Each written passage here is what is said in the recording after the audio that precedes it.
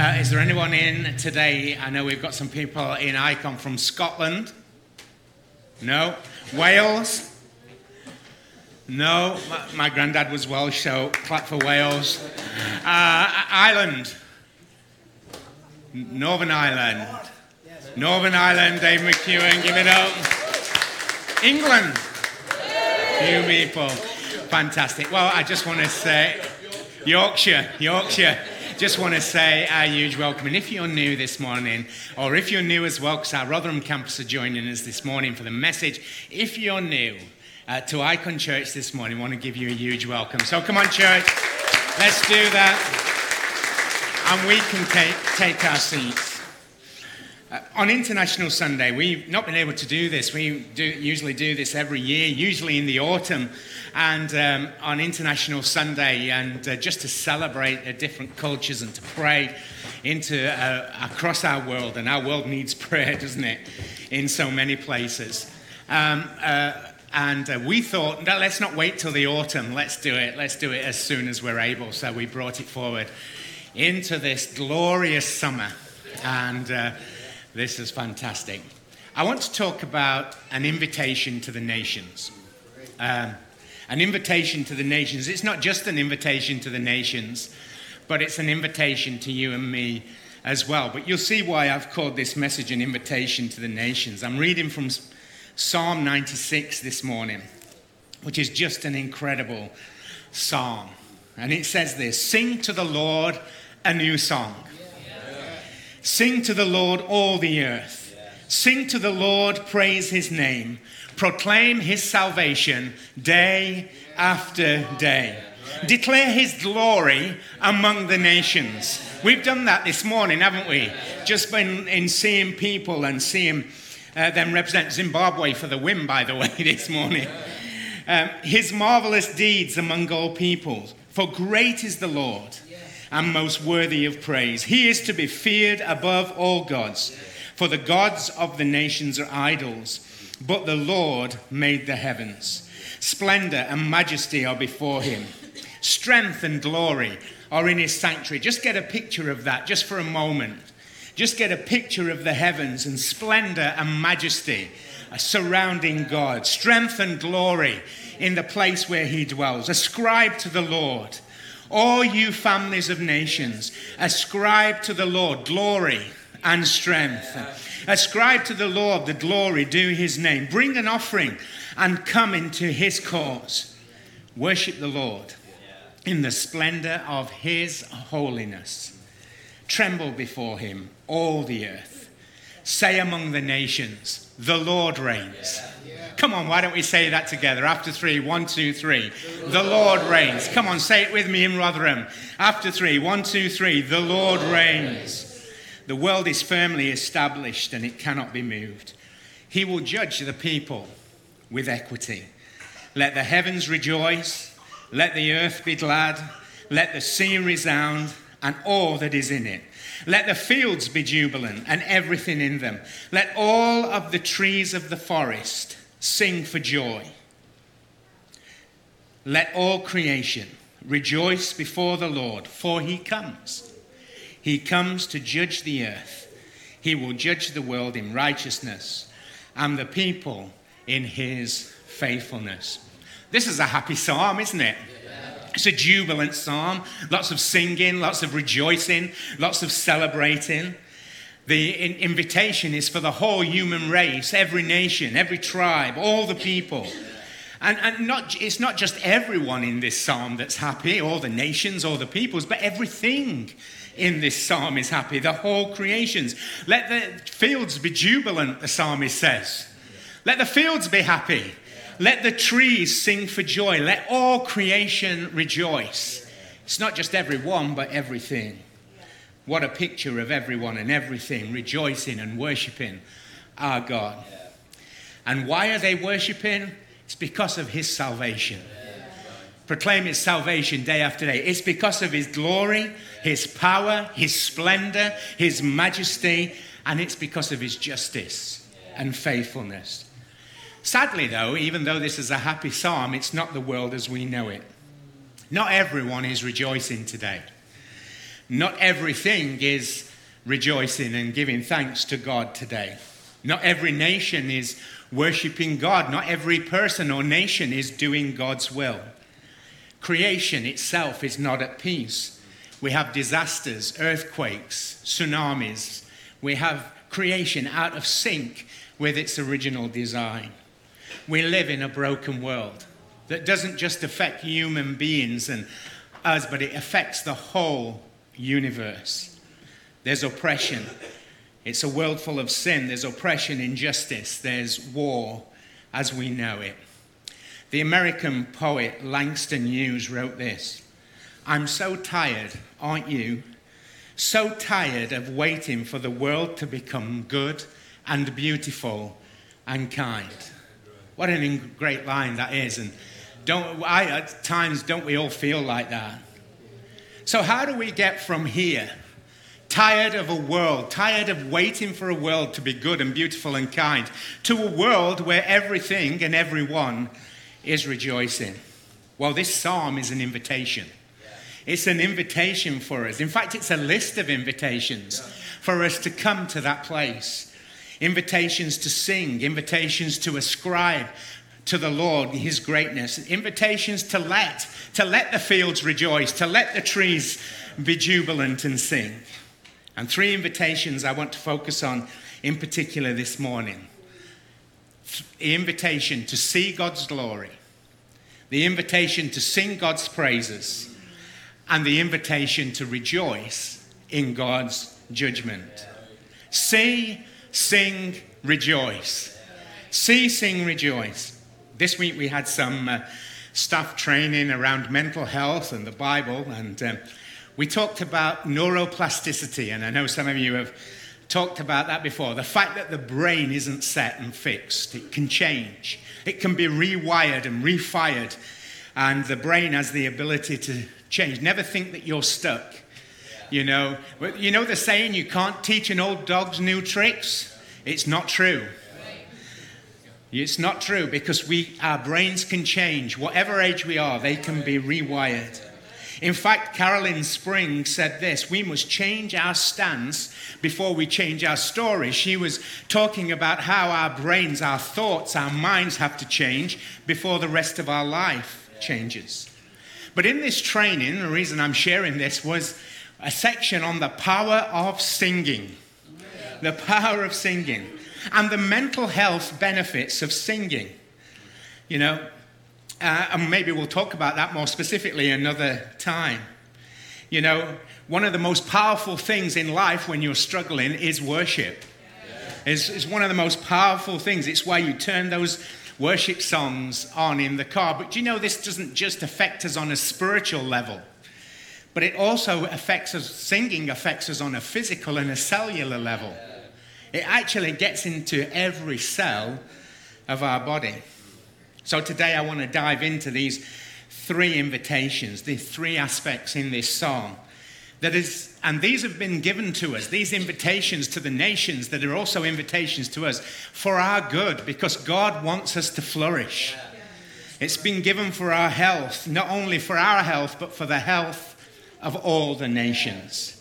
The nations are invited, so here's an invitation to all the nations, to all the peoples. We are invited today. So the first of these is the invitation to see. See. What are we invited to see? This psalm tells us what we're invited to see. It's inviting us to see God's goodness, his greatness, and his glory.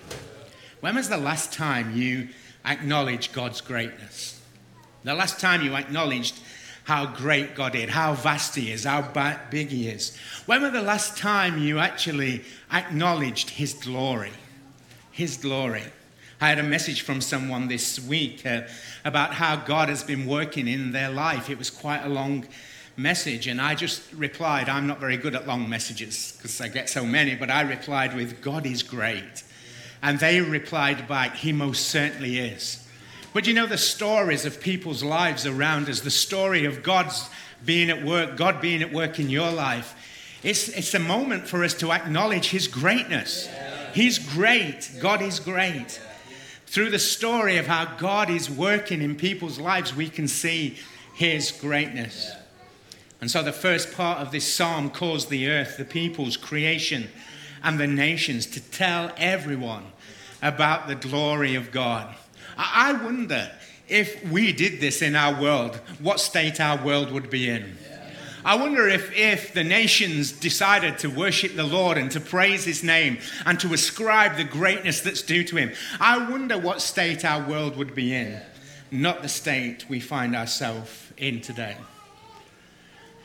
I think about myself, and sometimes I think that nature, creation, the natural world understands the glory of God better than I do. Do you ever think that? Do you ever think that?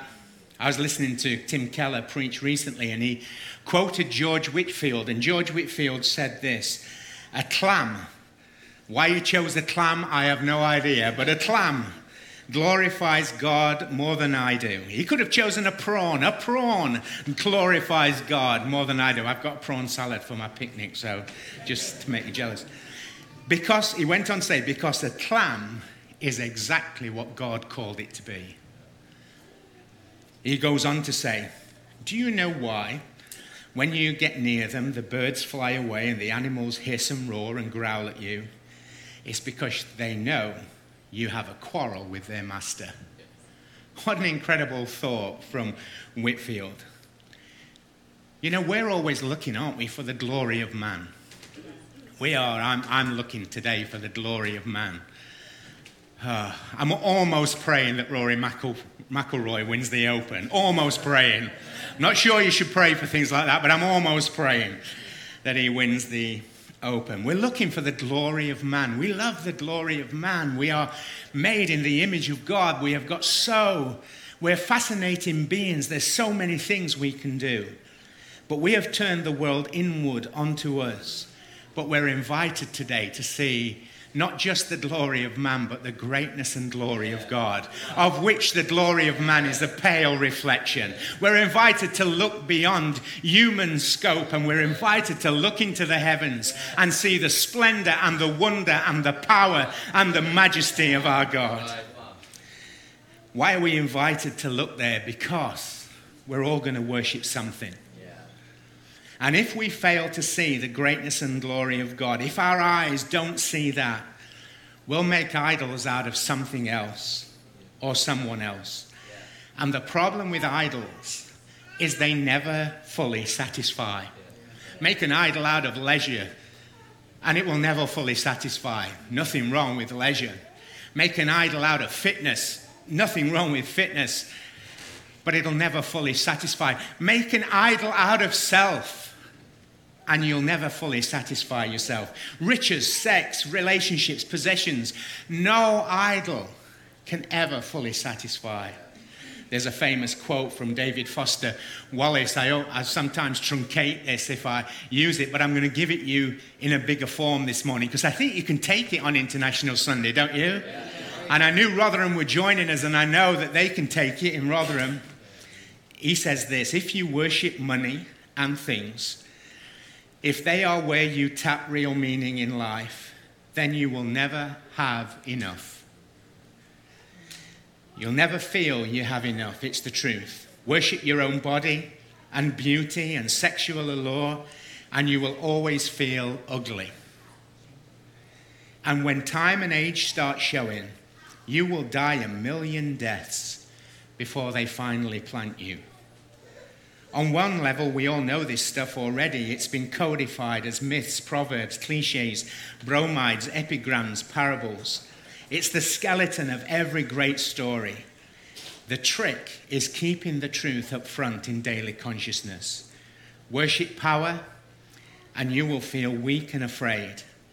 And you will need ever more power over others to keep that fear at bay. Worship your intellect, being seen as smart, and you will end up feeling stupid, a fraud, always on the verge of being found out, and so on, and so on. But you know, we're invited today not just to look for the glory of things or the glory of man. We're invited to see the glory of God. And we're invited to worship God by seeing his greatness. and his glory. I've got to mention this before I move on. Psalm 19 and verse 1 says, the heavens declare the glory of God. The skies proclaim the work of your hand. Did you see the pictures from space this week? From the James Webb telescope. This telescope apparently can receive light from 7,600 light years away. Oh. And that's probably just a hair on God's little finger. 7,600 light years away. Here's a couple of pictures. This is the first picture now. Like, I look at that. This is just in space, 7,600 light years away. You never see it with a neck. Oh, go back to the first one. That's a picture of stars being born. That's a womb for stars being born. Here's the next picture, 7,600. This is a star dying. 7,600 light years away. The heavens declare the glory of God. Don't you think we should praise him this morning? You know, scientific discovery began to look at the world and the way it works because it was people who wanted to delve into how God's glory is seen in creation. That's how scientific discovery began. What does it mean for us today to see God's glory? It's not just to look through a telescope and see some stars. No, to see God's glory is to ascribe to the Lord his supreme importance. To say of our God, you are before all things, and in you all things hold together. To know that and to say it. You know, the Greek word for glory, the Hebrew word for glory is the word kavod or kabod. And it means weight. To recognize God's glory is to recognize that in comparison to the Lord, everything else is weightless. In comparison to God, the glory of man, the greatness of man, weightless. In comparison to God, billion pounds, weightless. In comparison to God, anything else, weightless. So the glory of God is a recognition and ascribing to the Lord his supreme importance. Because everything depends on him. And because it depends on him, everything else is temporary. And it's passing away. It's just a breath. Everything else. Its importance then is minimal. Because God is without compare. And we're invited today to see his glory. Make anything more important than God. We're investing in things then that are not glorious. Things that have no substance, things that won't last, things that will fade away.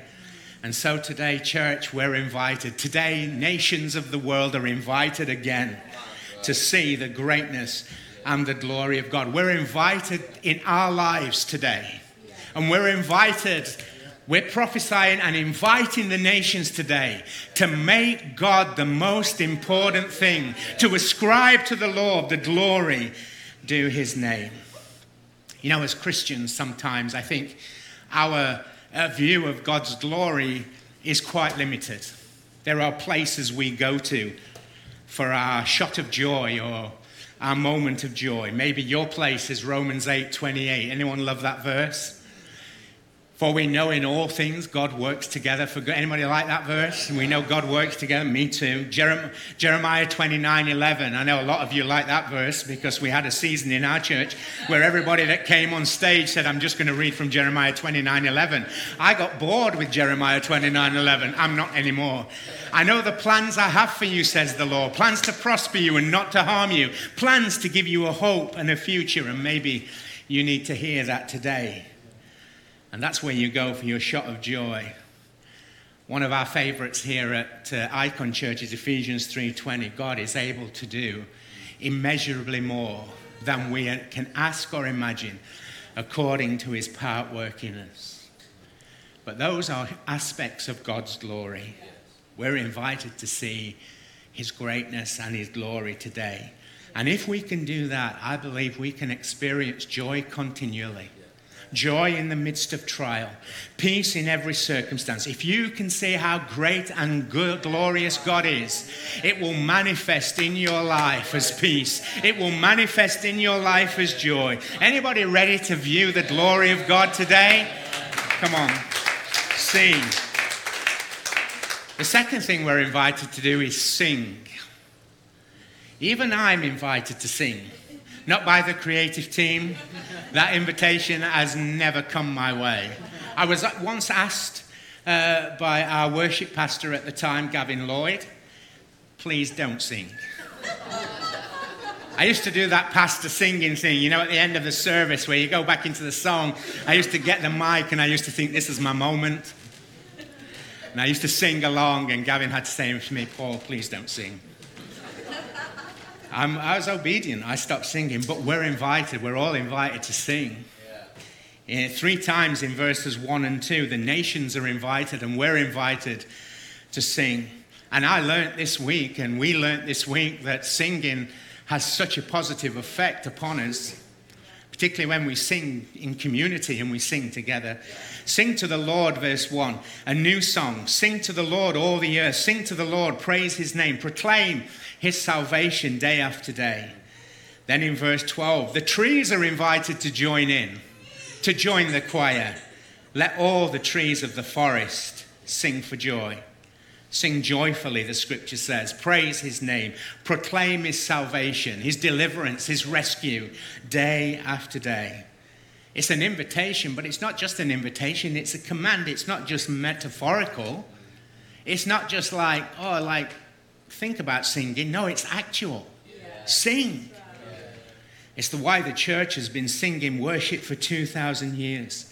It's why the Old Testament is full of songs and poems and prophecies that were set to music. Sing.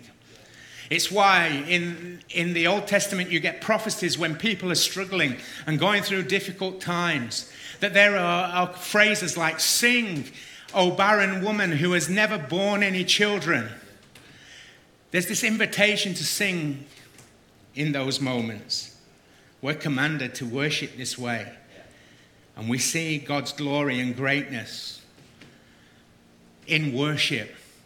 Because worship is the only way to stop us investing. Worshipping God is the only way to stop us investing in something fake. The only way to stop us investing in something that it's going to fade away. Something that will have no lasting benefit or impact on our life. Worship God or worship something weightless, without meaning, destined to fade away. The Apostle Paul, who writes a lot of the New Testament, says that one of the signs of being full of the Spirit is singing. He's singing. He says this in Ephesians 5:18-20. Do not get drunk on wine, which leads to debauchery. Instead, be filled with the Spirit, singing to one another in psalms, hymns, and songs from the Spirit. Sing and make music from your heart to the Lord, always giving thanks to God, the Father, for everything, in the name of our Lord Jesus Christ. Listen, this isn't a public health statement, but I hated those periods where we couldn't sing. I did. It's not a public health announcement, but I hated that period because I know we are meant to sing and to declare the praises of God. It's a sign of being full of the Holy Spirit, because what you sing about fills your heart. It gets into your heart. It gets into the seat of your affection. I want to say that it impacts us on a cellular level in our life. Imagine every cell in your body being filled with the glory of God.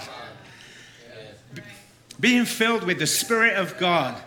I believe that singing God's praises can do that.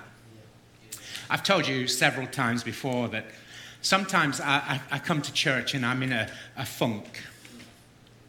I'm not happy about something in my life. Not too often, don't worry. I can be down. I can be depressed like you. I can have had a disappointing week, a hard week. Sometimes I can come because someone criticized me, wrote me a nasty letter. Don't get many. I'll get the odd one. things maybe not going well. But many times I've come to church feeling like that. But at the moment I've begun to sing God's praises, somehow that has lifted off of me. That anxiety, that disappointment, that hardship, that difficulty has just gotten into a different perspective, because as I sing and as we sing, we are declaring and seeing the greatness and the glory of God. So many of you have told me it's true as well of your lives. At times I've felt like King Saul in the Old Testament, who the Bible said an evil spirit used to come and trouble him, and then David would come and play a harp and the spirit would leave him. Well, at times I felt like that. I felt like I've just got this spirit that's troubling me, that's giving me a hard time. But as we've begun to sing together, the spirit ran away and the Holy Spirit rushed in. Oh, that's how worship is powerful. Anyone else experience that? We are told what to sing. We're told to declare his salvation day after day. We're not here to sing spam, spam, spam, spam, spam. Can you remember that? That's not our song. Our song is the Lord is great, and we're told to declare his salvation.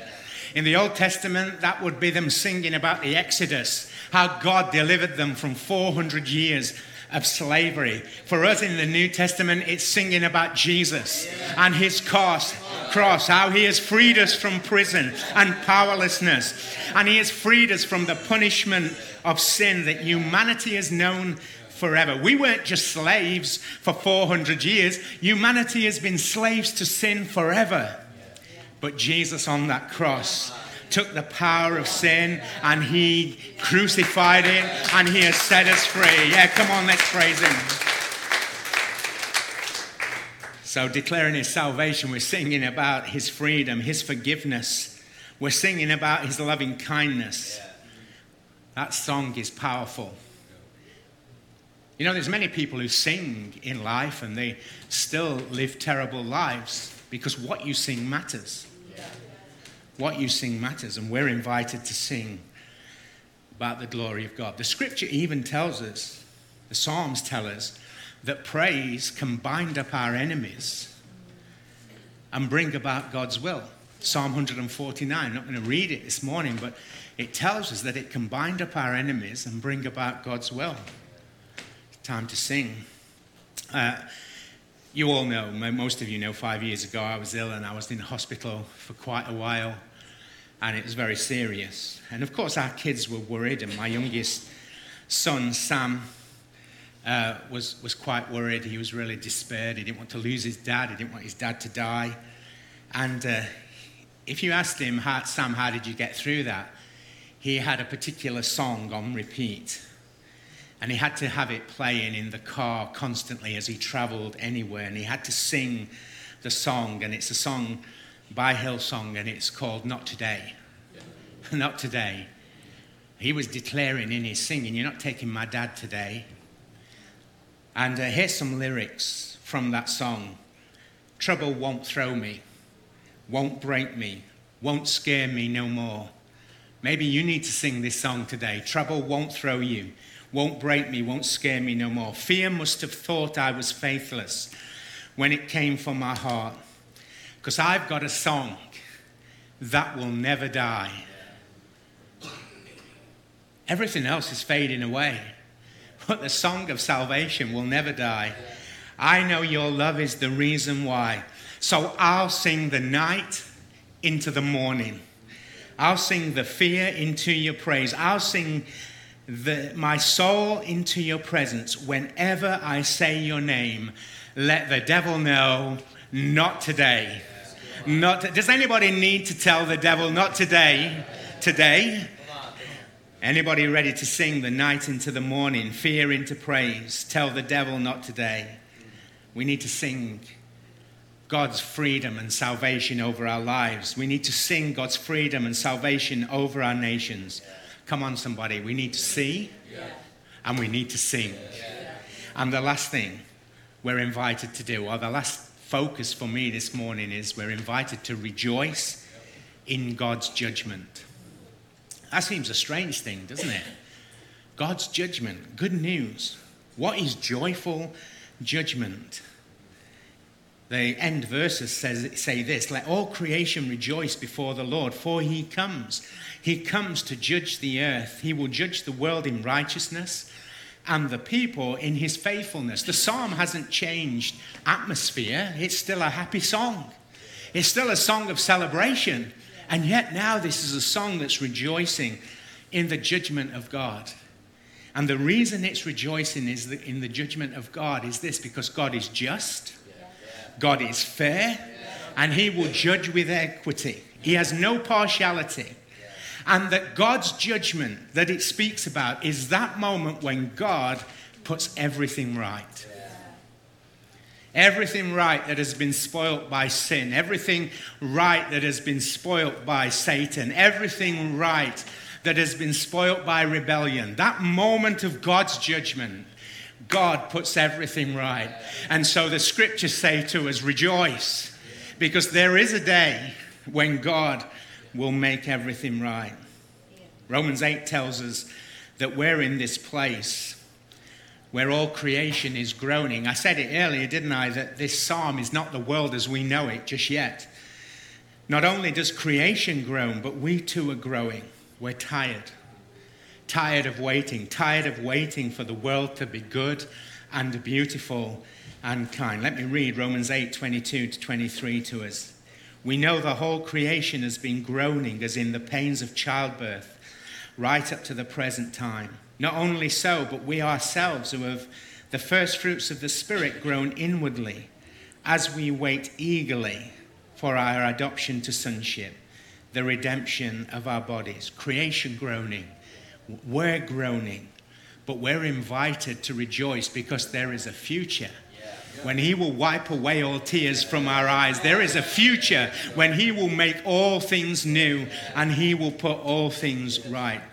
Let me take you to a scene in heaven from the book of Revelation. There are several scenes in heaven from the book of Revelation. And Revelation 15:3 says this: they sang the song of God's servant Moses and of the Lamb. Great and marvelous are your deeds, Lord God Almighty.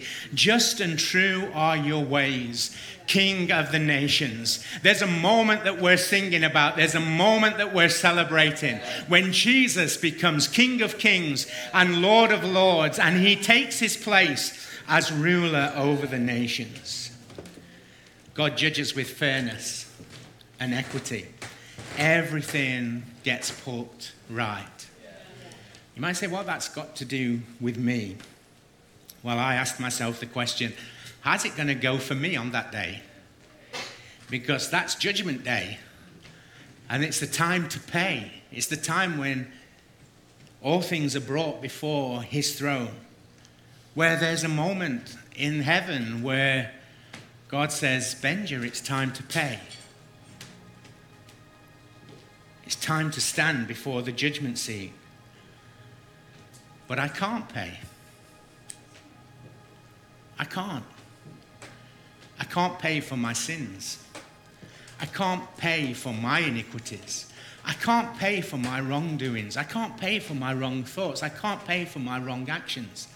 I can't pay for my life. I can't do it. It would be useless, futile to try and pay. But I stand before the judgment seat and it's time to pay. But I can't pay. And that's exactly why this psalm tells us rejoice in his salvation. Because he saves us. We can't pay, but he's already paid for our salvation. He's already paid, and the psalm tells us to rejoice in our salvation and to live in a way that pleases him, to see his glory and to sing his praise. You see, this is the gospel. This is the good news of the gospel, that you and I, it's futile for us to try and pay for our wrongdoing. But we don't have to. We can trust in the payment that has been made through his son, Jesus Christ, on the cross. Some people think this is the gospel. God hates you, but if you trust in Jesus' death, God will love you. No, that's not the gospel. That's not the gospel. The gospel is this. God has always loved you. And he most fully demonstrates that love through Jesus dying for you.